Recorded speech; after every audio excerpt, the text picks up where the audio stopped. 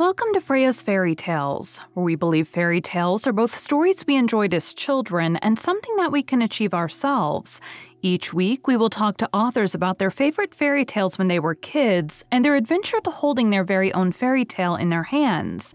At the end of each episode, we will finish off with a fairy tale or short story read as close to the original author's version as possible. I am your host, Freya Victoria. I'm an audiobook narrator that loves reading fairy tales, novels, and bringing stories to life through narration. I am also fascinated by talking to authors and learning about their why and how for creating their stories. We have included all of the links for today's author and our show in the show notes. Today is part 1 of 2, where we are talking to Kemp about her novels. Over the next 2 weeks, you will hear about her journey of writing since she was a kid at writing camp, finding an agent, launching a book, getting the right publisher, her very own meet cute, making sure to keep proper posture to avoid health problems down the road, finding your tribe, and enjoying your journey along the way. Sweet Summer Nights. I friend-zoned Wyatt Hogan years ago, but this 4th of July brings fireworks. It's been a few years since I left my hometown, but somehow Lake Lorelei and my closest friend Wyatt have become even more gorgeous. He's a fireman now? That's going to come in handy with all the sparks flying between us. Wait, it's Wyatt. There are good reasons we've kept love off the table. Life has served up some big decisions, and I have enough on my plate without getting sidetracked by a trusty hunk of a man who I'd let put out my fire anytime he likes, if you know what I mean. I can't be the ridiculous girl who falls in love with her best friend, right? Sweet Summer Nights is a friends-to-lovers rom-com with laugh-out-loud moments, relatable characters, and a happily ever after you won't want to miss. Fall in love with Lake Lorelei and its residents and savor the swoony, sizzling chemistry with this closed-door romance. All right, so the podcast is Freya's Fairy Tales. And so that is in 2 ways. So fairy tales is something that most of us either watched or our parents read to us or we read as kids. And then also it's a little bit of a fairy tale for you to spend weeks, months, years working on novels and then getting to hold that physical copy in your hand is a fairy tale for you as well. So Very true. I like to start out with when you were a kid, is there a fairy tale that you remember liking a lot? And did that fairy tale change over time? Yes, Cinderella. That would be the one that I loved as a child. Hmm. Loved it. Loved it, loved it. But then as I got older, I call myself an accidental romance author because I was actually quite cynical about romance for my 20s and 30s. Okay. So you liked Cinderella, which is a very romantic of the fairy tales. Oh, What so did it romantic. change to as you got old? Did that fairy tale change to a more cynical, darker one maybe, or No, I think I became so independent in my 20s that I just started, who needs a prince when you can go out and take care of yourself? Why is she? I could go get my own slipper. It's like, I got this.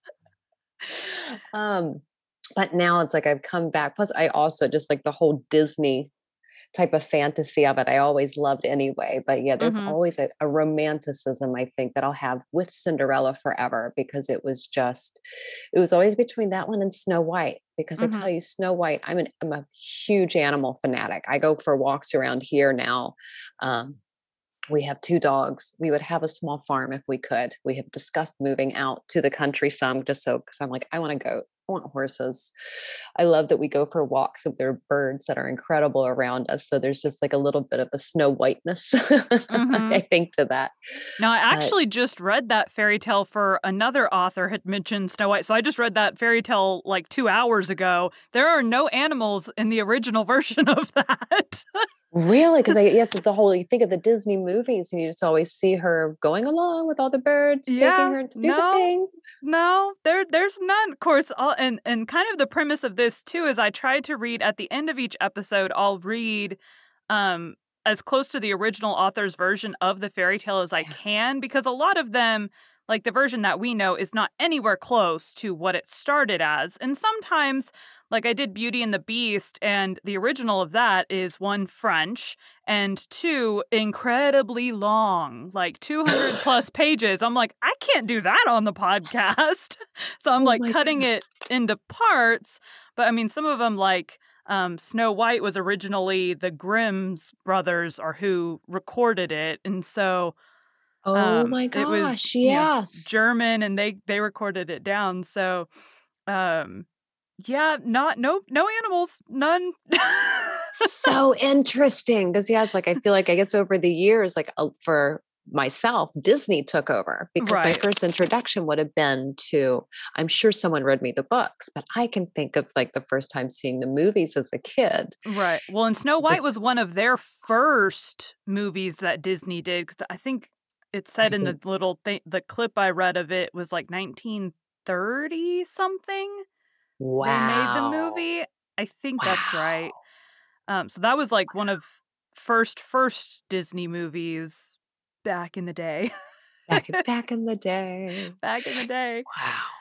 So as you were growing up, at what age did you think, "I want to be a writer"? Like, when did you start? And it may have just been a short story or whatever, like, what age did you think, "Hey, this might be cool"?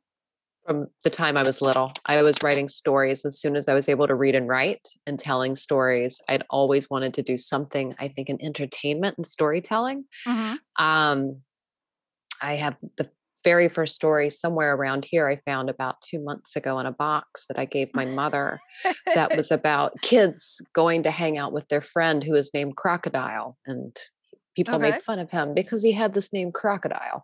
Right. Um, but yeah, I think ever since I was little, I did writing. I would go to camps in the summer. I was one of those kids that was very active. So my parents, as soon as summer hit, they're like, "Where can we send her? Like she needs to go places.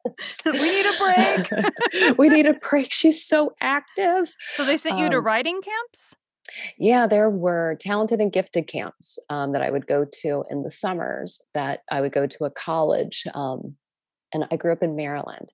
So I can remember being at St. Mary's College on the southern part of Maryland, Mhm. like 2 and 3 week stints that would go away for quite a while, but it was Mhm. for creative writing where you were basically just with people. You stayed at a college. But I was in my teens or younger, and you just spent time in classes. Like we would watch things like Taming of the Shrew and like all of these old movies and then dissect them and they would give us prompts to go back to our dorm rooms and we would do creative writing off of that.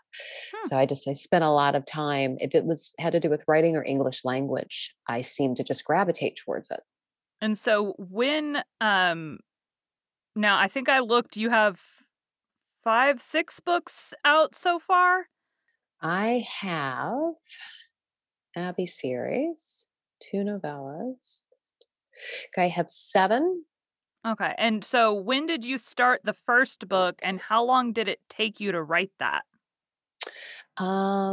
I started my first book 10 years ago this month. It's actually Goodness. my 10-year anniversary when I started with Rum Punch Regrets, which is the Abby George series. I wrote that book, which was the very first thing. I had taken a class with UCLA Extension doing fiction, and that was born out of that class. And then that book has been the thing that I've held out to New York in the beginning that got me Mhm. an agent and kicked the door open for me. Um, but that So was, yeah, I started with chicklet. so if you were cynical in your 20s and 30s, how did you make the jump to rom-coms?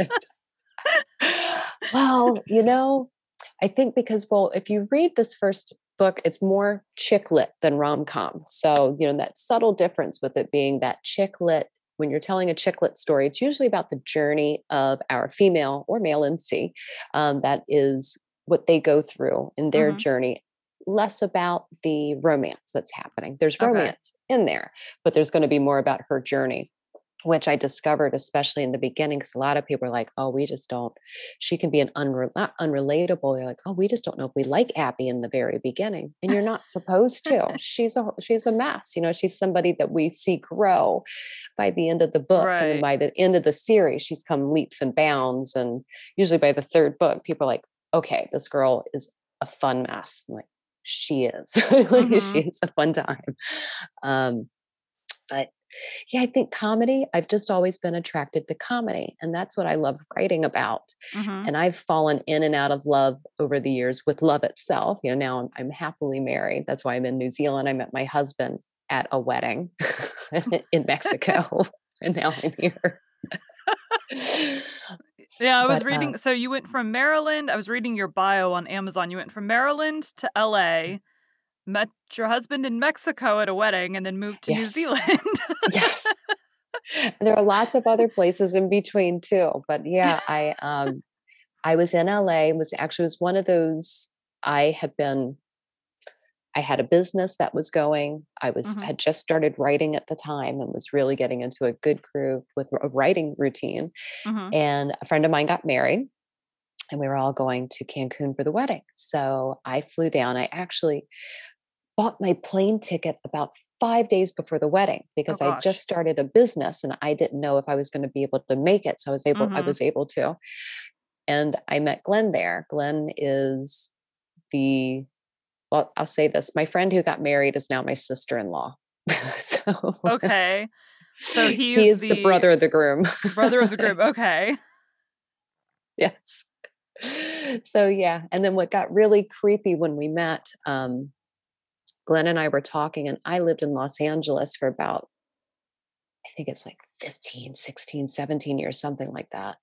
Um, we worked at I worked at a restaurant called Chin Chin, which was a chain restaurant of Americanized Chinese food.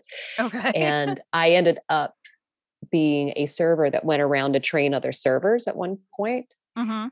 He worked at one of the restaurants, Oh. and we would have passed right by each other. We knew the same people. When we met and he came to visit me, we went to go meet some of his friends. I knew them. We had met in passing. So it was just this weird, like, we were in each other's worlds and didn't know it for years. That's so much like a book. I know I have talked about writing this, but I've not found it's such a special story too. But I'm like, I'll Mhm. sit down at some point and write it because the whole thing is actually quite hilarious how everything came to be. But it's such a, I'm very lucky. And he's really lucky. But yeah, very, very weird, like how that happens. It's just kind of dots get connected, I think, in the universe, whether we want it to or not Mhm. sometimes. So you wrote a book and you went to New York to pitch this book to publishers. How did that process go? Like, you said you found an agent. How did you go about that process? Like, how did you This find is them? where work and my luck came into play Mhm. because my background, I worked in entertainment in Los Angeles for a long time, and I Mhm. was a personal assistant for some celebrities. And when I had gotten the book finished, I picked up the phone and called one of the PR agents I knew that I really trusted and said, "I've done this thing. I don't know what to do now. Like, I've written a book."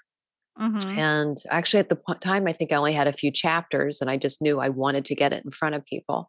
And Right. he went, I know somebody. We've worked with her on a couple of projects. Let me just put you in touch with her. She can guide you. Okay. I said, okay, cool. So Cynthia Manson is who he put me in touch with. And she and I had a wonderful phone call. Pardon me. Again, I'm still waking up. Sorry. You're Like, fine. um, we had a great phone call, and she asked me all these questions about my book and to basically the elevator pitch, what I saw the series being. Mhm. And when we got off the phone, it was a really nice call and Mhm. very encouraging. But she never said, send me your manuscript or do these things. She was like, well, check in with me at some point. And so I just remember Okay. hanging up and being like, What does that all mean? right. Yeah, like, basically, and I didn't want to, there's that little bit of awkwardness and uncomfortableness to it that I was like, I Mhm. didn't wanna, like, call the PR guy back 'cause no matter what, like, we knew each other, but I didn't wanna push the Right. boundaries. "What do you think this means?" Um, so I just waited, and I actually ended up putting the book to the side because I was still not sure of myself at the Mhm. time. About 5 months later, I get a phone call. She's like, "Hey, it's Cynthia. Where's that book?" And I was like, so you wanna see it?" She's like, "Well, yeah, I've been waiting for you to say you were gonna keep in touch with me. I've not heard anything, so I figured the book must be done." I was like, "You know what? It sure is. Just give me a couple of weeks to polish it off." And I sat down, cranked it out in about 4 or 5 weeks, had friends reading it, helping edit, like, Mhm. just kind of put the whole machine to work of, like, friends and network. Got it to her, and she really liked it. And yeah, we started the process from there. And she's the one that ran with it. And 10 years later, she's still my agent and she makes miracles happen. I love this woman. And so I know even, being published and working with an agent, you still have, promotion and stuff that you have to do for your books.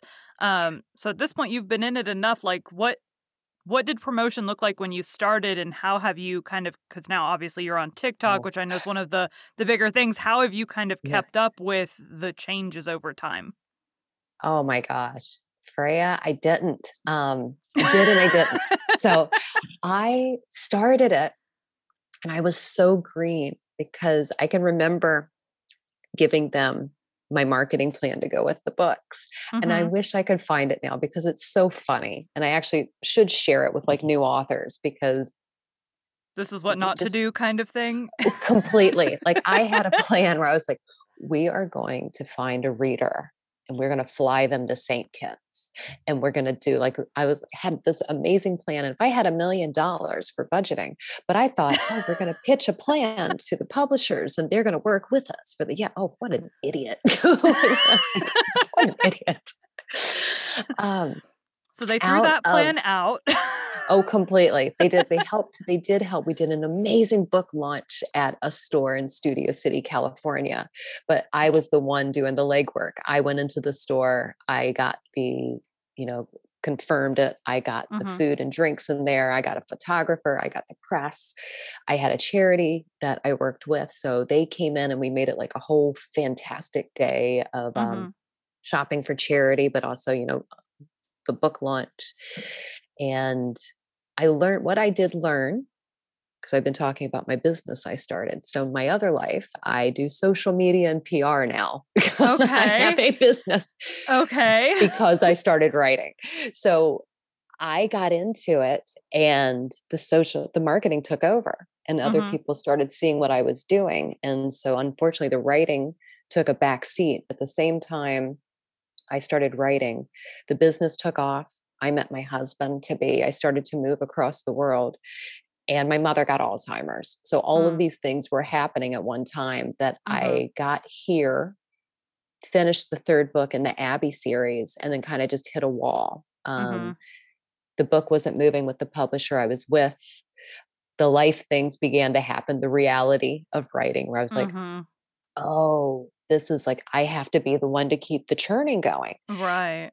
And I am the type of person I want to keep the churning going. And when I feel Mhm. like I can't, I slide down the wall and Right. just go. So I ended up taking some time off. And yeah, a lot of the books that I've written have been coming out of me just in the last few years as I kind of got my mojo back and have Mhm. put the business on the back burner, coming back to do things like teach social media to authors, like come back into my industry that I love Mhm. being in with writers and authors and narrators and people that are publishing and doing all things bookish. Mhm. Alright, and so you said you weren't keeping up with the trends, but then you started a business to help other people, so, I know, like, because I've talked to a few authors that have been around for a little while at this time, I know, like, Facebook was the big thing, and Twitter at one point was the big thing and Instagram was the Yes. big thing at one point, and now we're over to Yes. TikTok being the Yes. big thing, which is how I Yes. found you. Yes. Yes, that's how we met. Yeah. So how has it because obviously like Facebook and Instagram and Twitter, those are not take videos of yourself and, be goofy and that's how you get whatever. Yeah. So how has that change been? I know most authors are introverted. So how has Yes. that been to have to put yourself out there and, come up with these fun, quirky videos to promote? I think looking back, because Facebook, like you said, it was such a great thing. Facebook and Twitter 10 years ago were the things to be on. Mhm. And especially Twitter. Twitter was really active, and it's become such a different beast at this point that it's just very toxic, for people to get on there. Um, and Facebook was so great. And then it became that pay to play, where then Mhm. Instagram gave us this perfection to aspire Right. to, this inspiration. But I think for a lot of folks, and I know authors that I was teaching, because what I did for a while was just kind of just tried to teach authors how to bring social media into their life to be steady and to have consistent posting so they didn't Mhm. feel like they had to suddenly mass promote at one time. Right. But that was the thing, that the feedback I got from them was, how Instagram made them feel they couldn't show up. It Mhm. had to be perfect. Right. And they did enjoy hiding behind, a book picture and being able to like send out to bookstagrammers, but they didn't feel like they could have that connection. Mhm. And then you look at what TikTok has done. And, TikTok and Book Talk for me was an experiment a year ago. I have had Mhm. friends asking me to join TikTok since it began. Mhm. And I am one of those people that just kind of rolled their eyes. Same. Also, yeah, it's like, and also in full, transparency, back in the day, I worked on back end of some social media sites in the mid 2000s, and Twitter, when they were beta testing, we were one of the businesses that beta tested Twitter. Mhm. And I remember sitting there thinking, well, this is stupid. It's not going to go anywhere. It's like, so I feel like if I say it's stupid, it's going to be amazing. Right. It's going to go everywhere. And a good friend of mine, Mira, actually took the time to call me here to tell me, and she was always my challenger. Why aren't you Mhm. on it? You need to go. There's this thing called Book Talk. You're being closed minded. That's not you. You need to go try it. Fine, fine. I'm going to give it 30 days and that's it. And I even started it And it's going, not gonna work. it's going to be the worst thing ever. I'm not going to find anything. And she's like, oh, it's so wholesome on there. I'm like, yeah, it's wholesome. Whatever. Yeah, sure. I love it. I have Mhm. not met a community this engaged, um, this much fun. Mhm. It's I can't explain that. It's very hard to put into words the love I have for book talk, Mhm. because it even confuses me. But it's forgiving, and stepping in front of the camera was the hardest thing to do in the beginning. Mhm. But then as soon as you get the feedback, I remember going on my first live and thinking, "Oh gosh, what kind of horrible thing have I done to myself doing this?" And like 45 minutes later, I'm still on there chatting with people, People and are still listening? yeah, like you want to talk to me right now? Okay. Like, and it's just, I get so much energy out of it myself talking to people, and Mhm. yeah, I'm grateful for it. I am grateful. It has brought me so many amazing people into my life. I've met wonderful folks along the way. And it's really mind boggling to me that out of all of these things in the world, there's this one little corner on TikTok that I have found my people, and I can Mhm. quietly hang out with them at any time of the night or day. And yeah, All over it's the really world, too. all over the world. Yeah. Yeah, meeting one of my really good friends. So this is a funny story, and you probably know this author because she's all over TikTok. When I started a year ago, I saw this really cool author named A.K. Mulford popping up Yep. on Yep. my screen, and so we would see each other and comment on each other's posts. Mhm. And one day, I can't remember if it was her or I, one of us recognized the background of where they were. And I was like, Mhm. wait a minute, you're American, but you're in New Zealand. And she was like, wait, how did you know? I'm like, I am in New Zealand. And then we figured out after whittling it down, we're 5 minutes from each other. Oh my gosh. So it's like, So since now I you met, hang like, out all the time? yeah, I'm seeing her tomorrow. Like, it's that type of, it's become like into my life. Like, I now have one of my good friends I have met on TikTok, and she's 5 minutes away. Like, it blows my mind. And again, the cynic in me didn't want to believe this. And Right. you can't help but see this amazing engagement, a community that is willing to hold its hand out constantly. Mhm. And I think that's the big thing, like having that support to come to, because where I am published, I'm a hybrid author. I'm doing indie and doing my self publishing and answering, to Mhm. contracts that I have. And being able to come, and I've always like, it's my freak flag. I can put it up as high as I want. And I was a theater kid, and we like finding our people, Right. like, Right. because you can sit down and start singing Broadway tunes with them in the middle of a crowded room, and they understand you, you know. But that's like here, it's like you can fall into these amazing bookish conversations with people Mhm. or learn something. I learned so much Yes. through I this am community. constantly saving. So I just joined TikTok back in August of 21, I think. Okay. And I joined it because I have another podcast under a different pseudonym, and I wanted to, like, help promote it or whatever. So I'm like, we're gonna join TikTok, and of course I got the first videos you get, the dancing ones and the viral Yes. ones and all of Yes. those. So yeah, I'm trying to wheedle it down to the videos I want to see.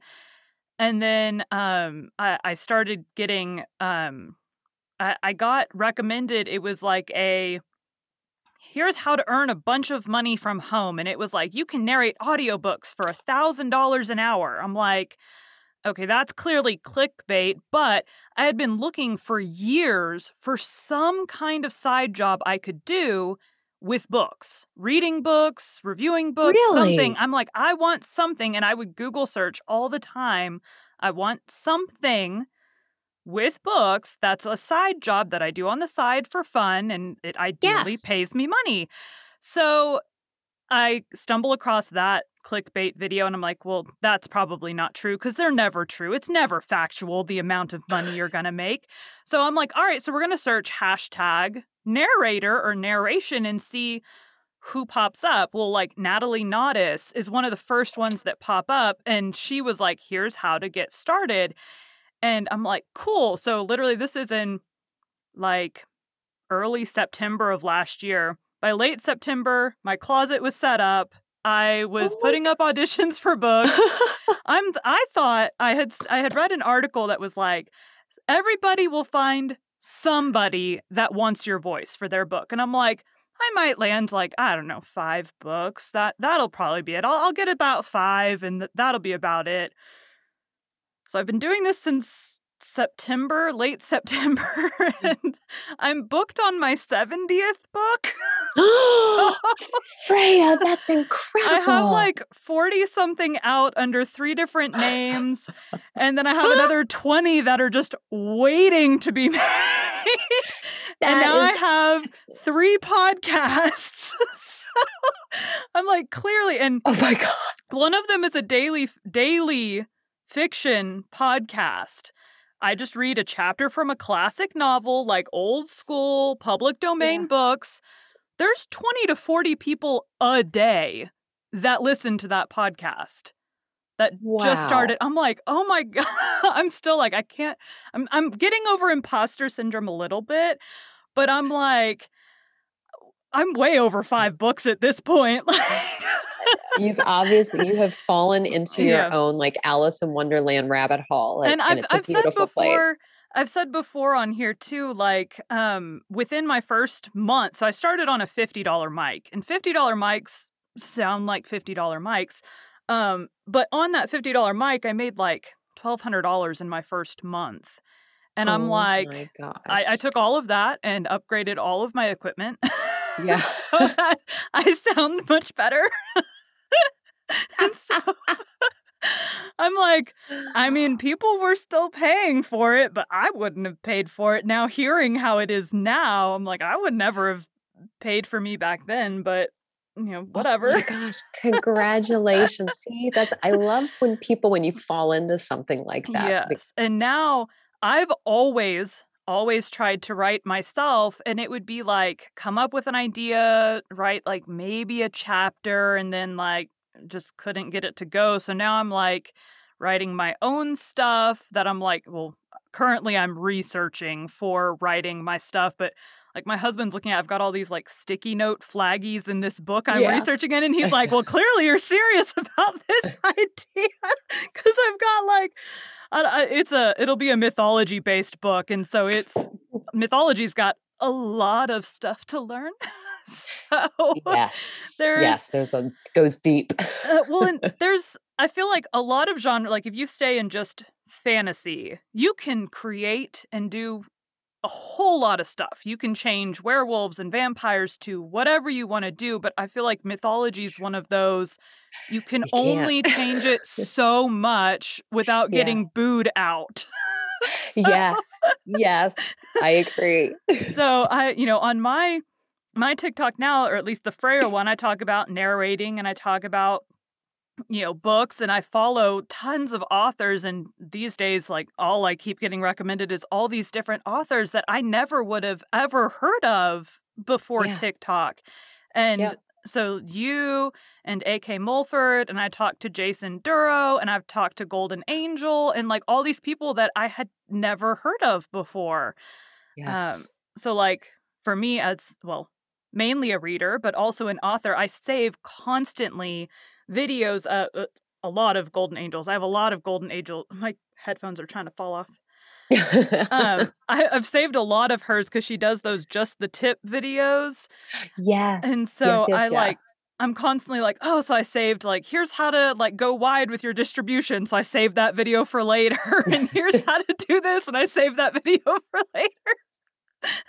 But I have several authors I've done that with because all of you guys at some point do some kind of here's how I did this. And if it's something I think would help me, I save it. Some of Yeah. them, there's a lot of tips and tricks that it should just doesn't work with my personality. Yes. Like how people It's organize their information or lack of organizing their information. Not yeah. everything is going to work for everybody. And you know what? I was gonna say that's exactly like that. So I tell people that when I'm teaching social media to them, that maybe my style and what I'm about to teach you isn't going to be the same for what you want to do. So, Mhm. kudos to you to recognizing that you're going to get information. We have so much coming at us from Facebook groups, Instagram, TikTok, and Mhm. especially for authors and indie writers, it is overwhelming. When I got started, I had my Romance Writers of America group in Los Angeles to go to. Mhm. I had Google, and there Mhm. were Yahoo groups. It was Mhm. not like it is now, and I know even Right. on Facebook, I will go in and I've joined a group for a box set I'm in. I'm in, Elena Johnson's group that she has, for writers and, Mhm.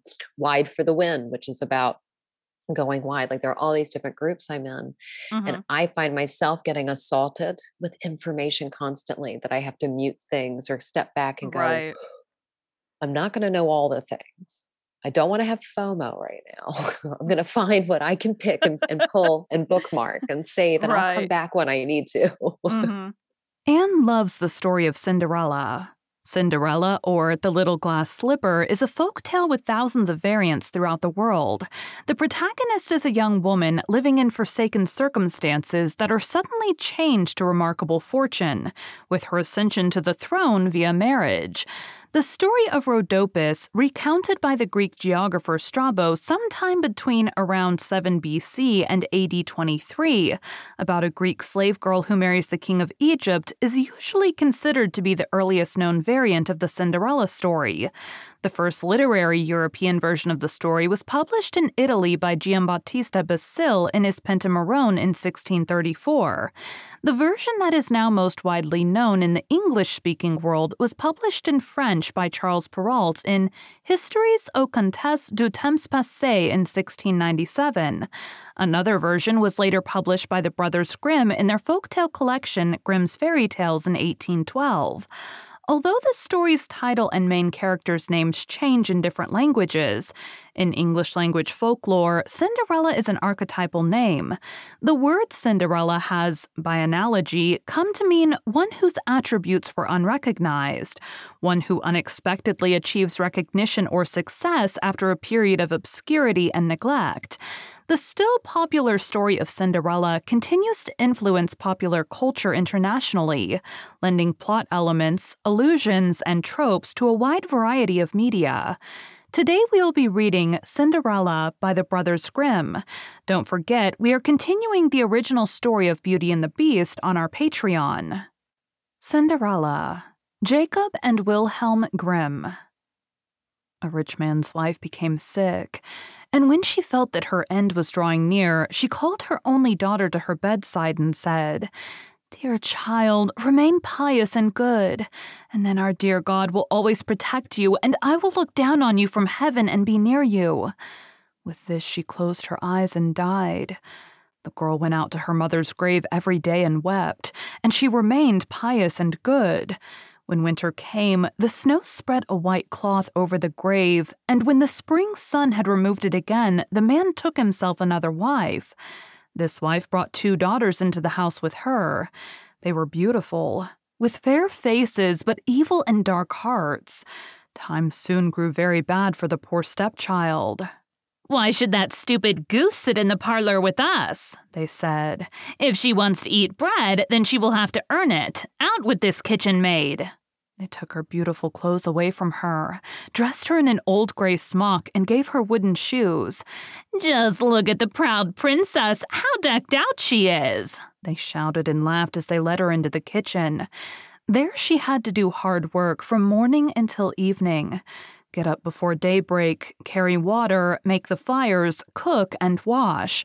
Besides this, the sisters did everything imaginable to hurt her. They made fun of her, scattered peas and lentils into the ashes for her, so that she had to sit and pick them out again. In the evening, when she had worked herself weary, there was no bed for her. Instead, she had to sleep by the hearth in the ashes. And because she always looked dusty and dirty, they called her Cinderella. One day it happened that the father was going to the fair, and he asked his 2 stepdaughters what he should bring back for them. "Beautiful dresses," said the one. "Pearls and jewels," said the other. "And you, Cinderella?" he said. "What do you want?" "Father, break off for me the first twig that brushes against your hat on your way home." So he brought beautiful dresses, pearls, and jewels for his 2 stepdaughters. On his way home, as he was riding through a green thicket, a hazel twig brushed against him and knocked off his hat. Then he broke off the twig and took it with him. Arriving home, he gave his stepdaughters the things that they had asked for, and he gave Cinderella the twig from the hazel bush. Cinderella thanked him, went to her mother's grave, and planted the branch on it, and she wept so much that her tears fell upon it and watered it. It grew and became a beautiful tree. Cinderella went to this tree 3 times every day, and beneath it she wept and prayed. A white bird came to the tree every time, and whenever she expressed a wish, the bird would throw down to her what she had wished for. Now it happened that the king proclaimed a festival that was to last 3 days. All the beautiful young girls in the land were invited so that his son could select a bride for himself. When the 2 stepsisters heard that they too had been invited, they were in high spirits. They called Cinderella, saying, "Comb our hair for us, brush our shoes and fasten our buckles. We are going to the festival at the king's castle." Cinderella obeyed but wept, because she too would have liked to go to the dance with them. She begged her stepmother to allow her to go. "You, Cinderella," she said, "you all covered with dust and dirt, and you want to go to the festival. You have neither clothes nor shoes, and yet you want to dance." However, because Cinderella kept asking, the stepmother finally said, "I have scattered a bowl of lentils into the ashes for you. If you can pick them out again in 2 hours, then you may go with us." The girl went through the back door into the garden and called out, "You tame pigeons, you turtle doves, and all you birds beneath the sky, come and help me to gather. The good ones go into the pot, the bad ones go into your crop." 2 white pigeons came in through the kitchen window, and then the turtle doves, and finally all the birds beneath the sky came whirring and swarming in and lit around the ashes. The pigeons nodded their heads and began to pick, pick, pick, pick, and the others also began to pick, pick, pick, pick. They gathered all the good grains into the bowl. Hardly 1 hour had passed before they were finished, and they all flew out again. The girl took the bowl to her stepmother and was happy, thinking that now she would be allowed to go to the festival with them. But the stepmother said, "No, Cinderella, you have no clothes and you don't know how to dance. Everyone would only laugh at you." Cinderella began to cry, and then the stepmother said, "You may go if you are able to pick 2 bowls of lentils out of the ashes for me in 1 hour. Thinking to herself, she will never be able to do that. The girl went through the back door into the garden and called out, "You tame pigeons, you turtle doves, and all you birds beneath the sky, come and help me to gather. The good ones go into the pot, the bad ones go into your crop." 2 white pigeons came in through the kitchen window, and then the turtle doves, and finally all the birds beneath the sky came whirring and swarming in and lit around the ashes. The pigeons nodded their heads and began to pick, pick, pick, pick, and the others also began to pick, pick, pick, pick. They gathered all the good grains into the bowls. Before a half hour had passed, they were finished, and they all flew out again. The girl took the bowls to her stepmother and was happy, thinking that now she would be allowed to go to the festival with them. But the stepmother said, "It's no use. You are not coming with us, for you have no clothes and you don't know how to dance. We would be ashamed of you." With this, she turned her back on Cinderella and hurried away with her 2 proud daughters. Now that no one else was at home, Cinderella went to her mother's grave beneath the hazel tree and cried out, "Shake and quiver, little tree, throw gold and silver down to me." Then the bird threw a gold and silver dress down to her and slippers embroidered with silk and silver. She quickly put on the dress and went to the festival. Her stepsisters and her stepmother did not recognize her. They thought she must be a foreign princess, for she looked so beautiful in the golden dress. They never once thought it was Cinderella, for they thought that she was sitting at home in the dirt looking for lentils in the ashes. The prince approached her, took her by the hand, and danced with her. Furthermore, he would dance with no one else. He never let go of her hand, and whenever anyone else came and asked her to dance, he would say, "She is my dance partner." She danced until evening, and then she wanted to go home. But the prince said, "I will go along and escort you," for he wanted to see to whom the beautiful girl belonged. However, she eluded him and jumped into the pigeon coop. The prince waited until her father came, and then he told him that the unknown girl had jumped into the pigeon coop. The old man thought, could it be Cinderella? He had them bring him an axe and a pick so that he could break the pigeon coop apart, but no one was inside. When they got home, Cinderella was lying in the ashes, dressed in her dirty clothes. A dim little oil lamp was burning in the fireplace. Cinderella had quickly jumped down from the back of the pigeon coop and had run to the hazel tree. There she had taken off her beautiful clothes and laid them on the grave, and the bird had taken them away again. Then, dressed in her gray smock, she had returned to the ashes in the kitchen. The next day, when the festival began anew and her parents and her stepsisters had gone again, Cinderella went to the hazel tree and said, "Shake and quiver, little tree, throw gold and silver down to me." Then the bird threw down an even more magnificent dress than on the preceding day. When Cinderella appeared at the festival in this dress, everyone was astonished at her beauty. The prince had waited until she came, then immediately took her by the hand and danced only with her. When others came and asked her to dance with them, he said, "She is my dance partner." When evening came, she wanted to leave, and the prince followed her, wanting to see into which house she went. But she ran away from him and into the garden behind the house. A beautiful tall tree stood there on which hung the most magnificent pears. She climbed as nimbly as a squirrel into the branches, and the prince did not know where she had gone. He waited until her father came, then said to him, "The unknown girl has eluded me, and I believe she has climbed up the pear tree." The father thought, could it be Cinderella? He had an axe brought to him and cut down the tree, but no one was in it. When they came to the kitchen, Cinderella was lying there in the ashes as usual, for she had jumped down from the other side of the tree, had taken the beautiful dress back to the bird in the hazel tree, and had put on her gray smock.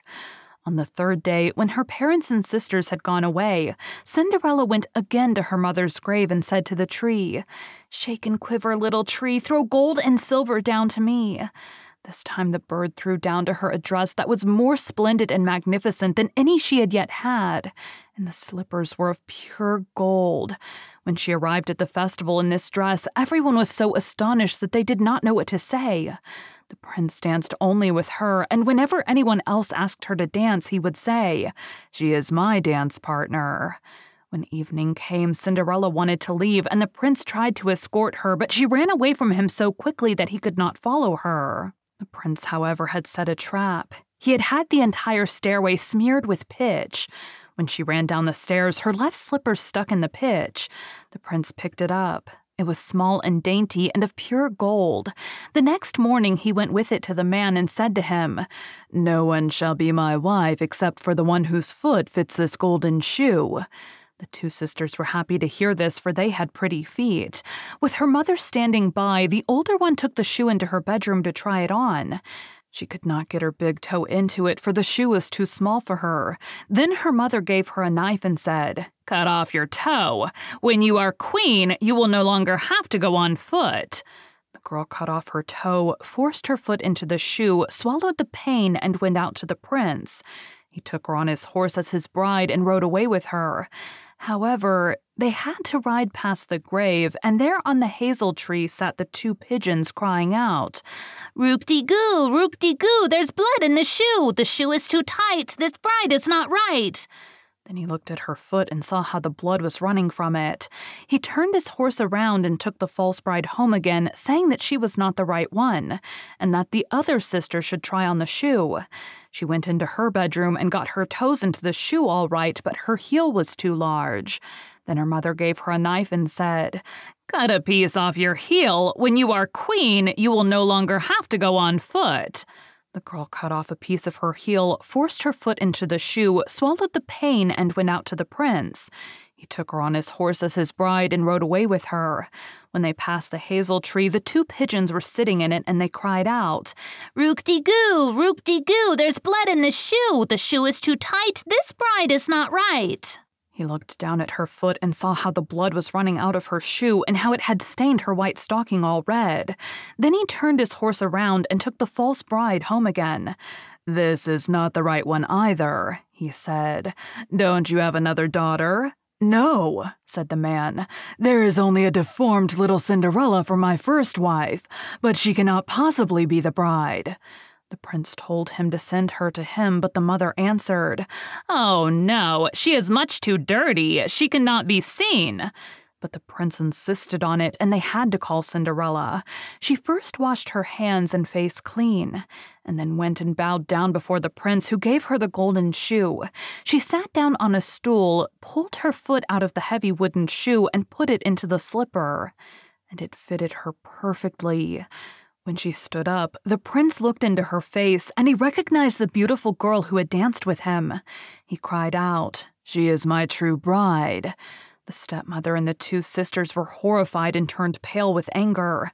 The prince, however, took Cinderella onto his horse and rode away with her. As they passed the hazel tree, the two white pigeons cried out, "Rook-de-goo, rook-de-goo, no blood's in the shoe. The shoe's not too tight. This bride is right." After they had cried this out, they both flew down and lit on Cinderella's shoulders, one on the right, the other on the left, and remained sitting there. When the wedding with the prince was to be held, the two false sisters came, wanting to gain favor with Cinderella and to share her good fortune. When the bridal couple walked into the church, the older sister walked on their right side and the younger on their left side, and the pigeons pecked out one eye from each of them. Afterwards, as they came out of the church, the older one was on the left side and the younger one on the right side, and then the pigeons pecked out the other eye from each of them. And thus, for their wickedness and falsehood, they were punished with blindness as long as they lived. Thank you for joining Freya's Fairy Tales. Be sure to come back next week to hear Allie's journey to holding her own fairy tale in her hands and to hear one of her favorite fairy tales.